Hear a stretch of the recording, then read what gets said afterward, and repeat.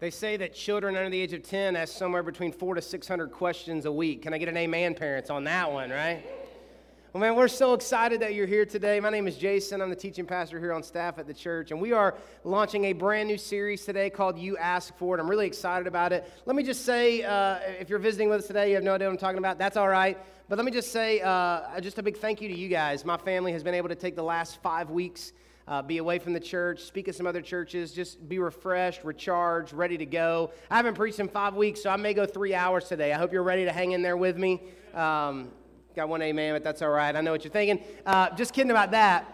But while I was away, I don't know about you, but I thought Pastor Cecil and Pastor Corey just did an outstanding job, and you're so blessed to have them on staff. And so, man, but really excited about this series, You Ask For It. And let me just kind of tell you how we got here. We got here because on Easter, this last year, we had over 550 people here on Easter, and we gave you a chance to ask us or to write down any question that you had about the Bible, about life, about God, whatever it is that you would want answered. You sent in over 50 questions that day. We took those 50, narrowed it down to about 11 categories. We kind of put all the duplicates into different kinds of questions that were similar in different ways and got down to about 11 categories. And then through those 11 questions up onto Facebook, allowed you guys to like those and to share those to see what were the most popular. And then took those 11 and narrowed them down to the top 4 questions that we're going to be talking about over the next 4 weeks. So this week, we're talking about what happens after you die. What happens after you die? We're going to dive into the afterlife and all that good stuff. Next week, we're talking about and answering the question, do good people go to hell? All right, we think we kind of know who the bad people are, and we think we know who the Christians are, but what about those people that are good? They're even better than most Christians, do they go to hell too? So that's going to be interesting. Then the third week, I guess that would be July 27th, we're going to be talking about, is divorce ever okay? Going to be talking about divorce, and it's been 10 years. I've been at the church 10 years. We've never talked about divorce, but it affects so many of our lives. And so we're going to be diving into just divorce and all that the Bible says about that. And then the last week, which would be August 3rd, we're going to be answering the question, how do I know God's plans for my life? How do I know God's will for my life? Is there one thing I'm supposed to do? Is there multiple options for me? Is there one person in life that I was supposed to marry? Did I marry the wrong person and screw it up for the rest of the universe? I mean, what do we do with all that? We're going to be answering those questions. So this is a great series for you to bring someone with you, invite some friends, invite some family, because you know the questions and you know the dates. So if you know somebody who's got God questions, salvation questions, dealing with all the ramifications of divorce, or maybe they've got decisions to make in life and they want to know what God would want them to do, find the week that fits best and invite them to come with you. Because it's going to be a real good time. I'm excited to have Pastor Cecil up here teaching with me through this series. He's a lot smarter and wiser than I am, and so I'm going to answer all the easy questions like, does Jesus love me? I'm going to take those, and then I'm going to kick the rest to Cecil because he gets to do all the hard stuff around here, but really pumped about that. And Cecil, I guess the best place for us to start this morning would be to ask the question, do our pets go to heaven? Because I know you're an animal guy. I am an animal guy. Thank you for throwing me the easiest question. Yeah, absolutely. Actually, before I answer this, before we get into any of these, we want to have you guys weigh in on what you think about everything we're going to talk about this morning. So that's what those little cards are that are in your seats. Everybody grab your cards. Yeah, Jason calls those your church fans, right? Back in the day, we didn't have AC. And you guys know how to use those. So in addition to fanning, we want you guys to give us your answer facing us, so I can read them. Do you believe that when you die, your pets will be in heaven with you? Do your pets go to heaven, yes or no? Pets heaven, yes or no? It's almost split on that one, right? I see lots. Got a lot of animal people in here. A lot of animal lovers. We are actually going to get to that one later on and give you our thoughts and our opinions for that one, but we just want to hear your feedback on everything we talk about this morning. What a tease, what a tease. We will get to that a little later. Hey, we have one other way that we want you to interact with us today, and that is through text messaging. We want this to be a very interactive message series, and so at any point today, as we're talking or answering questions, if our answer leads you to another question, and you're not sure, what about this, or what about this? Or maybe you have a question about what happens after we die that we never get to, and you want to ask that, text this number, 502-230-1591. That's a private number, like it actually goes through Google. It's going to come to this phone right here that Cecil's got in his hand, but it goes through Google. It's anonymous, like there's no phone book or contacts. We won't know who sent it or anything like that. But text in your question, and we'll try to answer them in real time. So if we're talking about something specific and your question comes in, has to do with that, we'll just kind of stop what we're doing, try our best to answer that question, and then we'll try to get to as many questions at the end as we can to try and hopefully to answer as many questions as we can today, because that's kind of our goal, all right? So regardless of what we think, regardless of the opinions that we have, maybe we don't care for ourselves so much, but all of us have some interest in the afterlife if we've ever cared about anyone who has ever died, right? My mom passed away. It hasn't been 4 years just yet, but she passed away over 3 years ago, age 49 of cancer, and that was really the first time in my life. I was 26, 27 years old. That was really the first time in my life that I really started asking a lot of questions about heaven and hell and family members and what all that is going to mean. And so if we've ever cared about anyone, we have some interest, in what happens after we die. And as we answer questions during this series, there's going to be three ways that we can answer them, three options that we have to answer, and this will work for all 4 weeks. 3 ways to answer questions when it comes to the Bible, God, or spiritual things or whatever. The first way to answer the question is definitively, confidently, surely, yes or no. There's no doubt about it. The Bible tells us yes or no. We have this scripture that God or someone who wrote it speaking for God said, and we are sure, yes or no, we know that to be true. If the question is, did Jesus die on the cross? If you believe in the Bible, the answer is yes. Definitively, there's no doubt about it. So some of the answers to questions we're going to ask over the next 4 weeks is going to be definitive. Yes, no doubt about it. No, no doubt about it. The second way to answer the question is, we're not sure, but we kind of lean one way or the other because of what the Bible says, even though it's not totally specific, based on the nature of God, based on some other things Jesus said, based on some things some writers in the Bible said. It kind of points us in a direction, but there's no way that we could stand up here and definitively say yes or no. We couldn't stand up here and say yes or no, but we can say we think it's this based on this data or whatever you want to call it. And then the third way to answer a question is to just say, we don't know. And unfortunately, churches and pastors haven't done a good enough job over the years of just saying, you know what, we don't know. If the Bible doesn't tell us, and if we don't have, verses that can help us lean one way or the other, sometimes we just have to say, we don't know. Let me give you an example. There is no way for us to know or to be definitive or sure about suicide. We don't know. The Bible doesn't tell us. The Bible doesn't have any verses in the Bible about what are the consequences of suicide. The Bible never talks about mental illness. The Bible never talks about, it does have characters who are depressed, but it doesn't get into, there's not passages of Scripture to say, thou shalt not do that, or if you do that, this is going to happen. We don't have anything. We do have characters in the Bible who did commit suicide, but we don't know what happened to them. We don't know what the consequences were of that. So that's an area, just as an example, that we just don't know. We may have opinions. You may have opinions. Your mom or dad may have taught you something. Your church may have taught you something. But if we act sure about things that we are unsure of because of the Bible, then we're not doing you any good, and we're kind of being frauds up here. So we're either going to be incredibly certain and clear and let you know, or we're going to say we're not sure, but we think it's this based on this Bible part, or we're going to say, you know what, we just don't know. So why don't we go ahead and jump in today and get started. And remember, you can text in your questions at any time, all right? And we're going to read a story out of Luke chapter 16. If you have a Bible, you can look it up. If not, it's going to be up on the screen. Luke chapter 16, Jesus tells a story, and this story is really important, especially for us today, because it's the only time that Jesus talks about heaven and hell in a way like there were people who went there and what happens while they were there. Jesus talked about heaven and hell a lot, and we'll get to that in a second. But this story is the only story that gives us an actual example of these people went to heaven and hell, and here's what happened while they were there. And so I'm going to read this to you, and then we're going to reference back to it a lot today as we're answering some questions, okay? So Luke 16, verses 19 through 31. It says, Jesus said, "There was a certain rich man who was splendidly clothed in purple and fine linen and who lived each day in luxury. At his gate lay a poor man named Lazarus who was covered with sores. As Lazarus lay there longing for the scraps of the rich man's table, the dog would come and lick his open sores. Finally, the poor man also died and was carried by the angels to be with Abraham. The rich man also died and was buried, and his soul went to the place of the dead. There in torment he saw Abraham in the far distance with Lazarus at his side. The rich man shouted, 'Father Abraham, have some pity.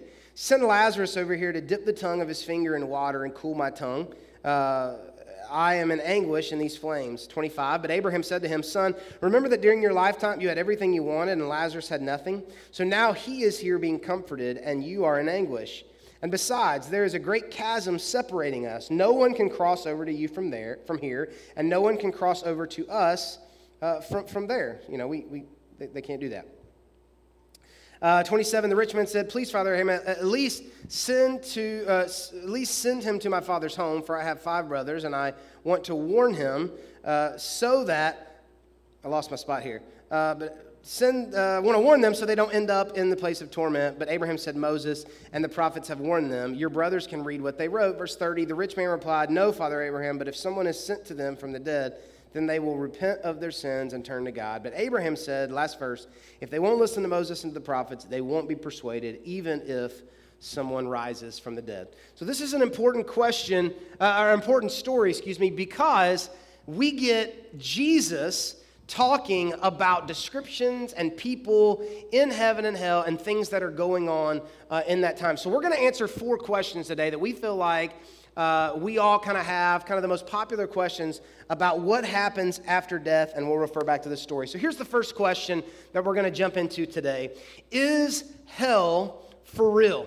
Is hell a real place? So everybody get your signs out. Let's get a little audience participation here. I'm going to ask you, I'm going to make a statement. You say yes or no. Hell is a real place that real people will go to after they die. Yes or no? If you're unsure, just kind of wave it back and forth. Hell is a real place that people will go after they die. Okay, all right. A lot of yeses, some no's out there. Hell is a real place that people go after they die. Well, the answer this morning is yes. Hell is a real place, and this is a definitive, sure answer. Now, it's actually becoming more and more popular for different people and kind of some theological, philosophical kind of views to say that hell is not real. There is this thought. There are people that don't believe in heaven and hell or God, atheistic kind of view, but more popular than that is people who would say, okay, well, heaven is real. So if you believe in Jesus and you're a Christian and you're saved, then yes, you'll go to heaven. And then from there, they believe 2 things. Either everyone eventually will get into heaven. You know, eventually at some point, God's going to let everybody in because he's a loving guy. Or they say, well, you know, saved people go to heaven, but then, you know, sinners or people who don't know Jesus, they just lay in the ground and they die. But that's not what the Bible teaches us. There are people who have taken and twisted some things, whatever, but the Bible is very clear that heaven and hell are real places. Jesus talked about hell over 40 times, but he specifically talked about hell 23 times, describing what it was like. Jesus talked about it 23 times. And here, while we don't know exactly what it is, we don't, like, I'm not saying it's a bonfire or a fire pit. You know what I'm saying? I'm not saying it's like some of the old videos we watched that the devil's got, horns and a pitchfork. We don't know that. But we have some consistencies that the Bible tells us about hell. The first thing that we know to be true about hell is it's just an awful place to be. You don't want to be there. It's not a party. It's not spring break, okay? Hell is an awful place to be. It's filled with torment. The second thing we know that is consistent in the Bible is that there is constant weeping and gnashing of teeth is the phrase that the Bible uses. It really is kind of like a grinding of your teeth. Like it's so bad that you're just crying and grinding your teeth for forever. And then the last thing that's consistent with all what we see in the Bible about hell is that there is a fire that burns and it never stops burning. So the Bible tells us over and over again in different ways that hell is an awful place to be. It's a tormenting, terrible place of punishment, that it's so bad that there's just constant weeping and gnashing of teeth, just a pain, a hurt, a deep torment. And then the third thing is that there's a fire that never stops burning. Let me give you an example real quick. Matthew chapter 18, verses 6 through 9. Jesus is talking, and he says, but if you cause one of these little ones who trust in me to fall into sin, it would be better for you to have a large millstone tied around your neck and be drowned into the depths of the sea. What sorrow awaits the world because it tempts people to sin. Temptations are inevitable, but what sorrow awaits the person who does the tempting. So if your hand or foot causes you to sin, cut it off and throw it away.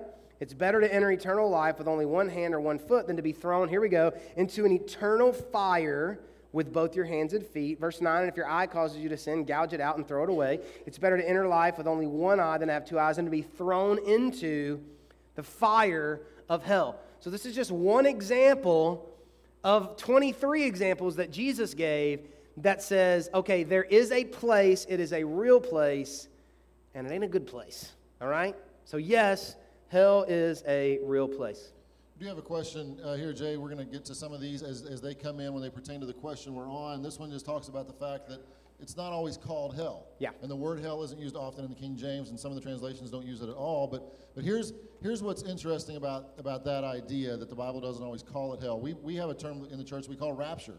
That's what we have termed when Jesus comes back to call us up. We call it the rapture. That word's not used in the Bible either. It doesn't mean it's not going to happen. It just means that our word for it isn't always what it's called in the Bible. And that's okay, because what Jay was saying is true. There are consistent descriptions of a place of torment. And we are bringing some of our theology directly from this story that Jesus shares, right? And we talked about the fact that this story, many people will consider it a parable. We're not sure that it's exactly a parable, but a lot of our theology is built from this story shared from the words of Christ, and then kind of backed up by other scripture throughout the Bible. And so hell is not always called hell, but it is consistently called a place of torment, all the things you just shared. Sure. So don't get caught up on the idea that it's not always called hell in the Bible. The other thing is, let's talk about the idea that we're building from these words of Christ. And you had an idea yesterday, some of your family, you were talking to some other pastors.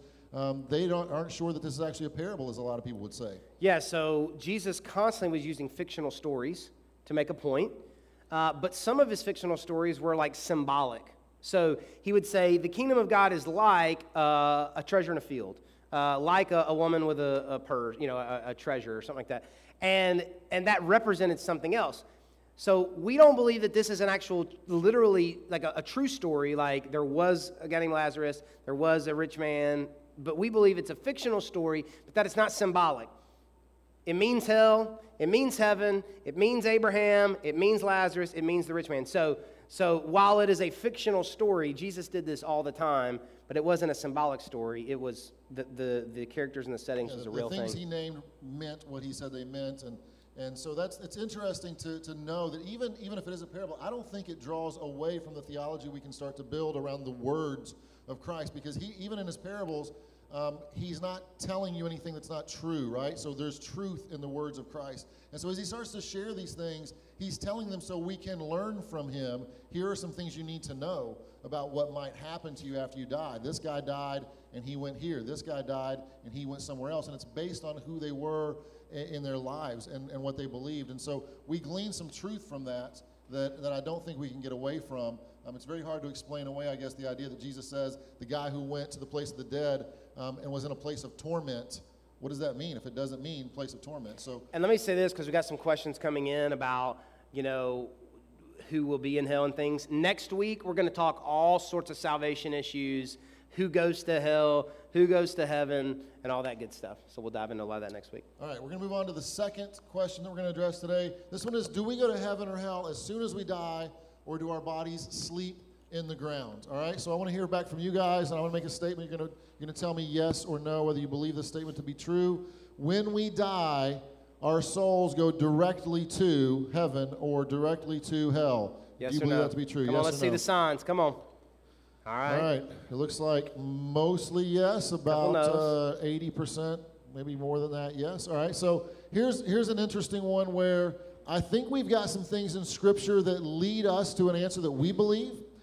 Jay and I mostly agree on this one, and here's what's interesting. As you start talking to other scholars and theologians, you'll find you agree on some very basic things, and when you get into specific details, there may be a little bit of I don't know if that's true, and that's okay. We encourage that discussion.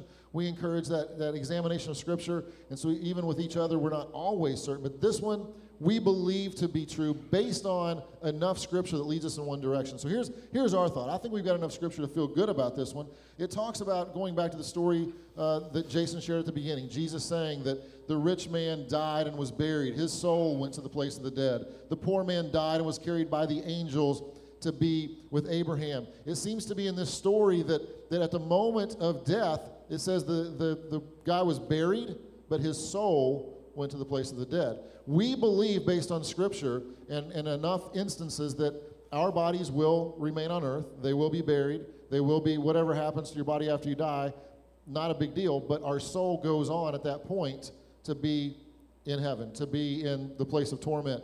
We've got some other examples where Jesus was talking to the thief on the cross. And I've heard this one all my life. A lot of people use this and say, well, it's not definitive. But I think lining it up with other scripture, it starts to build this picture where Jesus talks to the thief on the cross during his crucifixion. The thief repents, right, and asks for forgiveness. And so Jesus says, because of your repentance, I will be with you today in paradise. I believe that the scriptures paint a consistent picture that upon our death, our souls go on to the place where we're going to be. And that at some point, Christ is going to return, we find out, and that our bodies will be called up into the air, out of the ground, to be restored, to be made whole. And that's something that happens at the end, but it doesn't mean that our souls are waiting there with our bodies during that time. Jay, you agree with me on this one? Absolutely. I think the Bible teaches that while we don't know exactly what happens to our bodies, like you were saying, there were all sorts of interactions with souls that no longer lived. And so we can't be totally sure about what that's exactly going to look like, because we've got the whole 1 Thessalonians thing about rapture and called up in the air with our bodies and dead in Christ and all that good stuff. And even when Jesus was resurrected, there were other dead bodies that, were raised from the dead. So, but the part of us that Jesus saved, which was not our body, it was our soul, goes to be with him, which is the good news anytime we're at a funeral of someone who knew Jesus Christ, that they're immediately in a better place. And real quickly before we move on, I don't know if we got these questions this time, but last time there were some questions about purgatory and the idea that this scripture in some translations is called the bosom of Abraham, or Abraham's bosom. There are some other words and some other terms that people will throw out and describe maybe a place you wait before you go to heaven. I can't find any real scriptural evidence to back this up. I do know that it's a popular idea in theology in some circles, but I can't find anything that definitively would tell me this. In this particular instance, the translations that say Abraham's bosom, that word is a Greek word that is actually used somewhere else that means it's called kolpos. It's a place of honor, beside a person, or the lap of a person. It's the same word that's used when John is describing sitting next to Jesus in the Gospel of John, that he was at kolpos, by Jesus' side. And so in this story, what some people call Abraham's bosom really just means a place of honor beside Abraham, where Abraham was. So we can't find anything else that kind of backs that up. So while we're building some theology around the words of Christ, we're also looking for some other scripture to support what we believe. And I believe there's nothing else to me that supports that Abraham's bosom is a separate place from heaven. I believe there is heaven. I believe there is hell. I don't know about anything in between. And this is a large Catholic area. We've got a lot of Catholics that attend church here. And so purgatory, the idea of that is obviously a very popular topic. And we actually spent a lot of time because we wanted to be able to answer this question. And there's really only one scripture in 1 Peter that even references the idea that Jesus went to a place. Purgatory is not in the Bible, period, but that he went to a place, the word purgatory, and brought people out with him. And then from Jesus moving forward, there would be no need for purgatory because we have the opportunity to know Jesus Christ. Just some biblical stuff there. So yeah, question number three. Here we go. And let me just say before we jump into this question, okay, we just answered two questions up front that were theological. We're about to answer two questions that are emotional. We're about to move into some emotional type questions, and we have a lot of questions that have been texted in about families and relatives and all sorts of good stuff, and we're going to try to answer those questions. We think that obviously we all kind of wonder about that a little bit, so these get personal and touchy sometimes. But the third question we want to try to answer today is, do our dead relatives communicate with us after they have died? Do our dead relatives communicate with us after they have died? So I'm going to ask you a question. Get your signs out. Are you ready? I'm going to ask you a question, yes or no. My relatives and friends who have died can communicate with me. Yes or no, my relatives? Okay, all right. I expected this to be pretty split 50-50. I'm seeing mostly 50-50 split and a couple of waves. I'm not sure, all right? So do our dead relatives communicate with us after we die? Now, I am 99% sure that the answer is no. 99%. The reason I'm not 100% is because, like the Bible does so often, there's one story in there that blows my whole theory up, all right? And so there's a story in 1 Samuel chapter 28. It's crazy. It's a crazy story. That Saul is going to fight a battle, but he's on bad terms with God, and so he can't hear God speak to him, and there's no prophet, and Samuel's already died. And so in 1 Samuel chapter 28, Saul disguised himself by wearing ordinary clothes. And he went to this woman's home, and he said, I have to talk to a man who has died. Will you call up his spirit for me? And sure enough, the woman calls up the spirit of Samuel, okay? And they communicate. Now, it's not good for Saul that they communicate because Saul's life's about over, but they communicate, and this lady, this medium, sure enough, does call this person up. However, in a day-to-day, ordinary kind of living kind of life, we have no biblical precedence or no biblical evidence that our loved ones communicate with us from the afterlife. Just as an example, I'm a sports guy. I hear this often in sports. Someone loses a father, they win a championship, they interview him and they say, I wouldn't have been able to do it, but my father was with me today, helping me pull this one out or whatever. That's not true. What is true, and what is very true for all of us, is that our remembering them, our thinking about them, our knowing how they would respond in certain situations, all of that being brought up is kind of leading us and guiding us and making us feel like we can hear them. Let me give you an example. My mom was the best piano player I've ever known. And she sang and played, and I'll hear songs on the radio that she used to play and sing, and when I hear those songs, I feel like I'm with my mom, like she's in the car with me, right? She's not in the car with me, but I feel like she's there because there is an emotional connection that happens, okay? So on a day-to-day basis, you're trying to, take the job here or there, I need my dad to help me. What would I do? I need my mom to help me.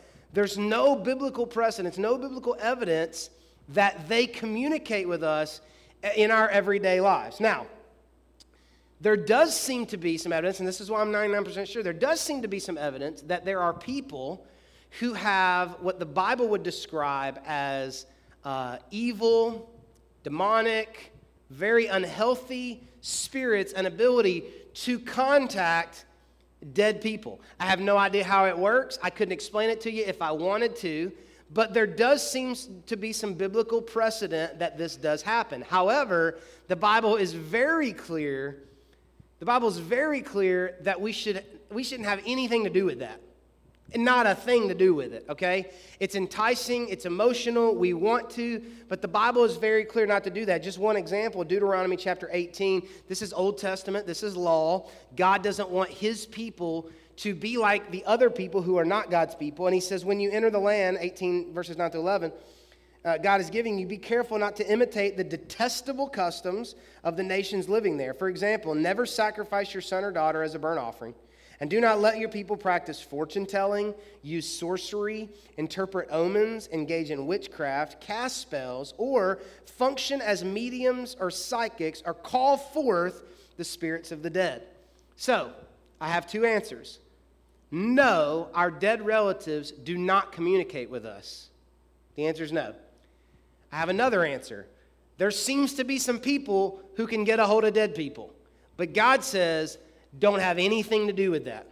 Don't get near it. Don't touch it. It's not for you. It's not for my people. I don't want you to go near that. And here's why this is important. Because sometimes we can forget that this life is not the goal. You know that, right? That this life is not the goal. That we're not supposed to live for the earth. So when someone passes away, if they know Jesus, they're getting the reward. They're happier about it than you are. And they don't miss being here because they are with Jesus. So I don't mean to make light of it, but you're trying to decide, to go with the AT&T or Verizon cell phone plan. They don't care because they're with Jesus, okay? And being with Jesus is better. Now, I know this has huge emotional connections to it. I live it, you live it, and we want to be able to communicate with them. The Bible has no problems. God has no problems with us holding on to memories, holding on to letters, trying to interpret what they would want us to do, thinking about them, smelling them, looking at their clothes, keeping their clothes in the closet, still wearing your wedding ring, any of those things. The Bible doesn't have any issue with that at all. But the idea of them talking or communicating to us is not a biblical idea. A couple of questions coming in, and a lot leading into what we're going to talk about next. But a couple of questions came in about, do other people believe the same thing? Do all Pentecostals, Baptists believe the same thing you guys are teaching about whether we go straight to hell, about whether our relatives can communicate? And so one thing I want to say is, if you are looking for a theology that supports what you want to be true, you can probably find it. That's why we encourage you, A, to search the scriptures yourself, and B, try to bring you a bunch of different scripture that supports what we believe. And we're also careful to say, based on what we've read in the Bible, here's what we believe and why.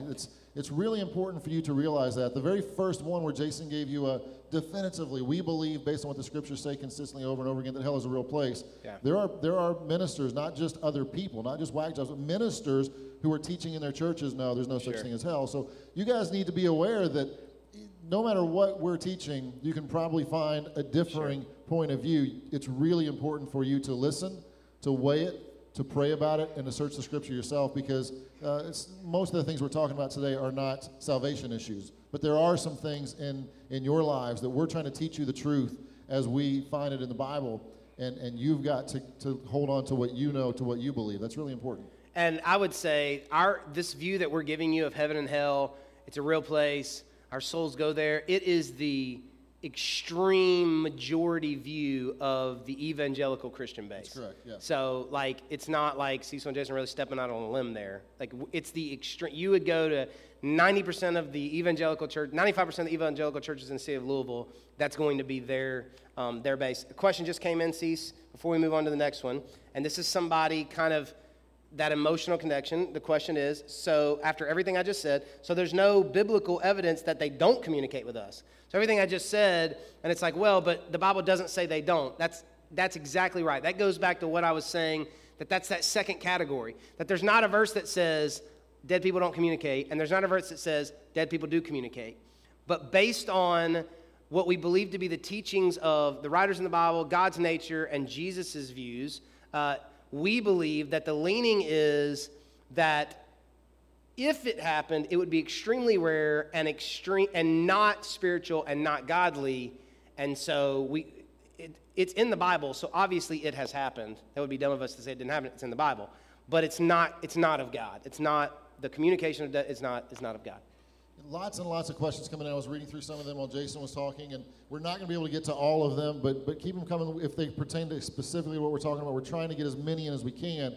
But if you've got some things that are just lingering, that you're like, I've got to hear the answer to this, what these guys think, find us, grab us afterwards, text us, email us, let us know. We want to answer as many of these as we can, and we're going to get to as many as we can today. But most of the ones that I saw coming on the feed, Jay, while you were talking, all have to do with this next one that I'm going to address. So let's hear your opinion on it first.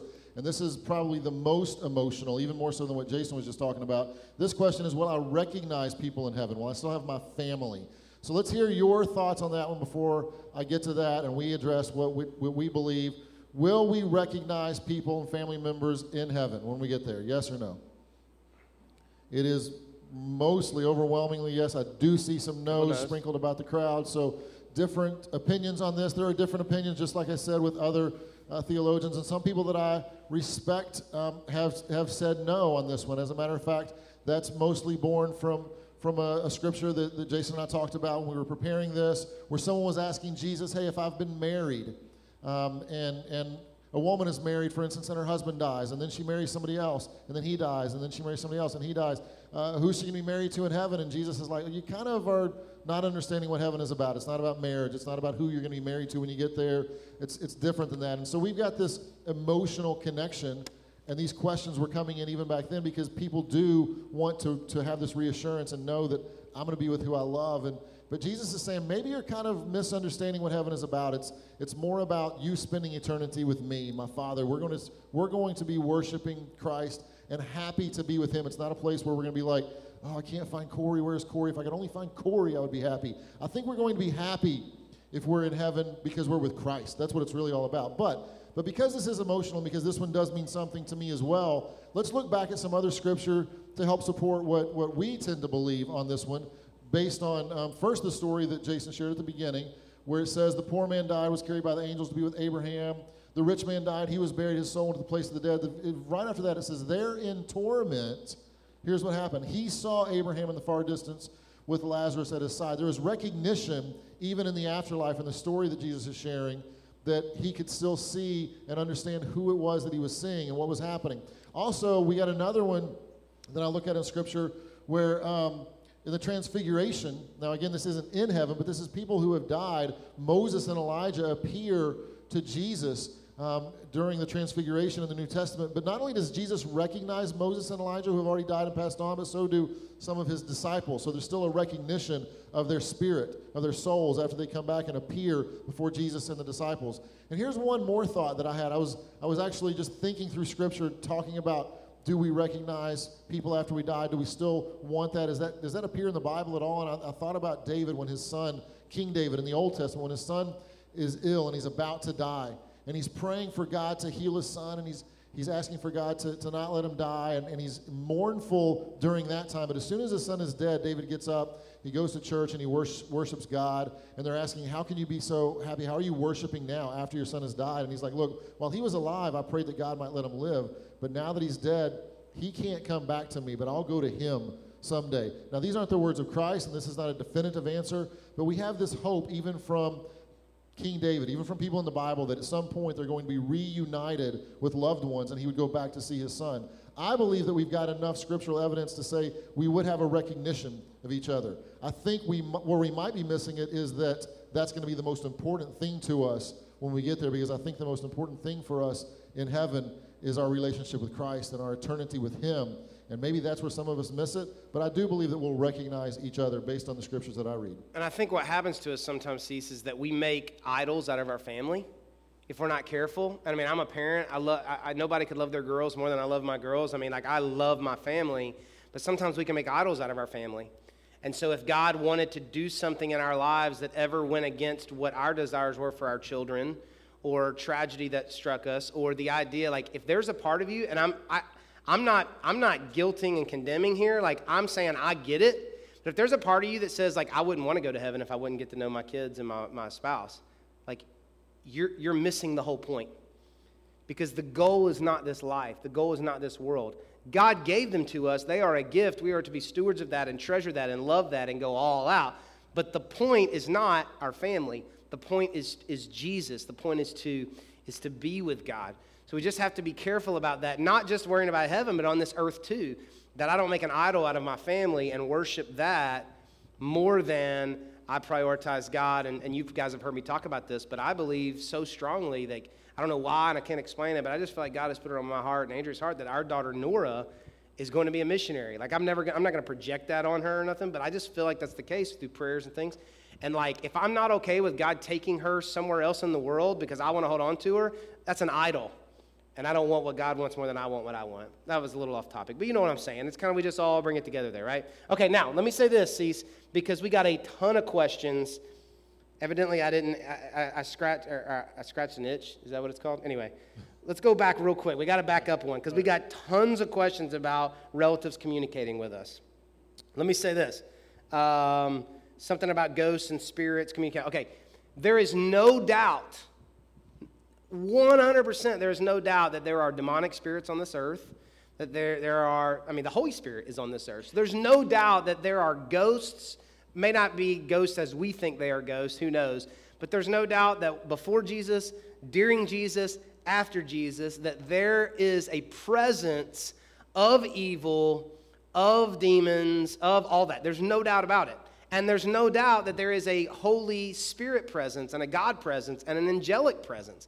How many of you, your family, I don't know how you grew up, but how many of you, before you went on a road trip, your parents or family members prayed some type of prayer that angels would encamp round about you? Anybody ever had one of those? Okay, my grandfather prayed it this week before we left from vacation, right? This idea that angels would come around our car. I don't know, but if there is, like, I'll take some. You know what I'm saying? Like, all right, I'll get some of that. So there is no doubt that is on the earth. However, I will say that my personal belief, and this is Jason's opinion, is that the Bible also says resist the devil and he will flee. So I don't get this sense that demonic forces are like coming through my front door if I don't close it real fast. You understand what I'm saying? Like, I resist the devil.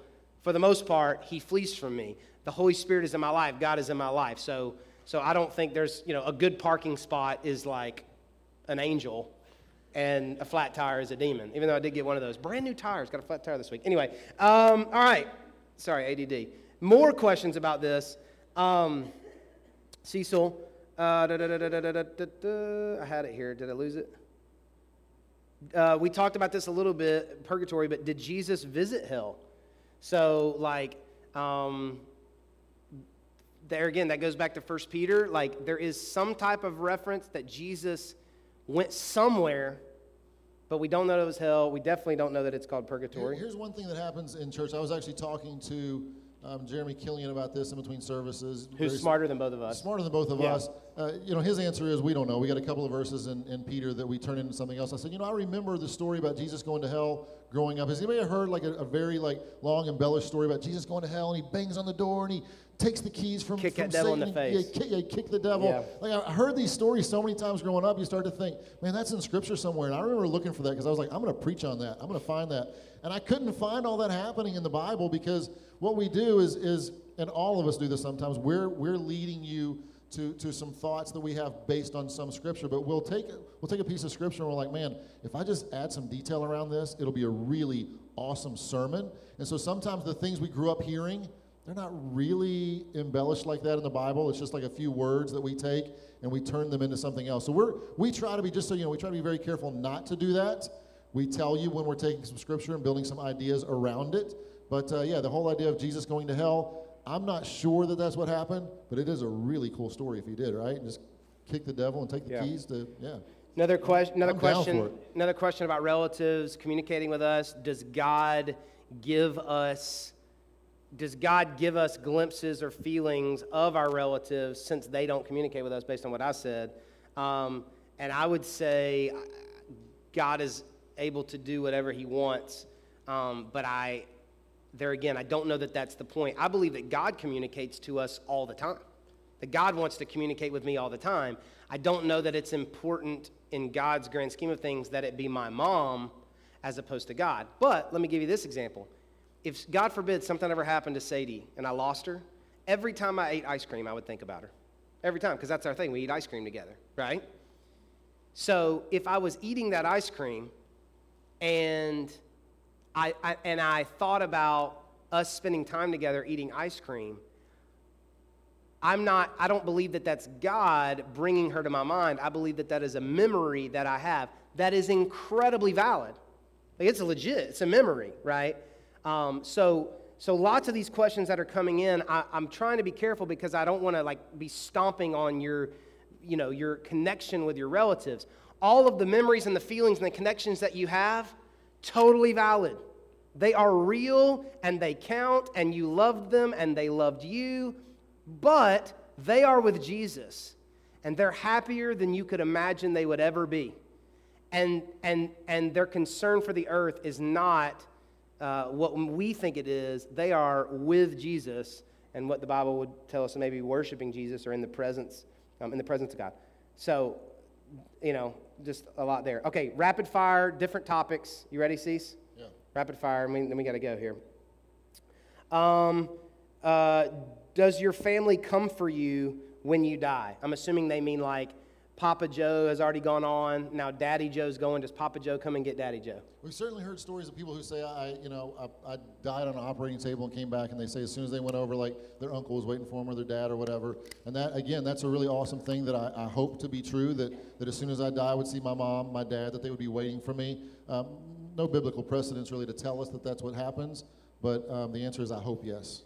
Okay, cool? Our loved ones don't communicate with us, but can they see us? No, there's no way to know. No way to know. I don't think so. Probably not. I don't know that they're up there looking for us again.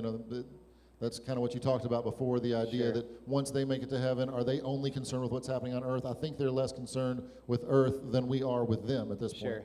I mean, the Bible does tend to give this idea that heaven is not like above us and we're down here, and then like unless you're looking straight over, you can't see the earth. Like the Bible doesn't give us that, right? I hope you know that.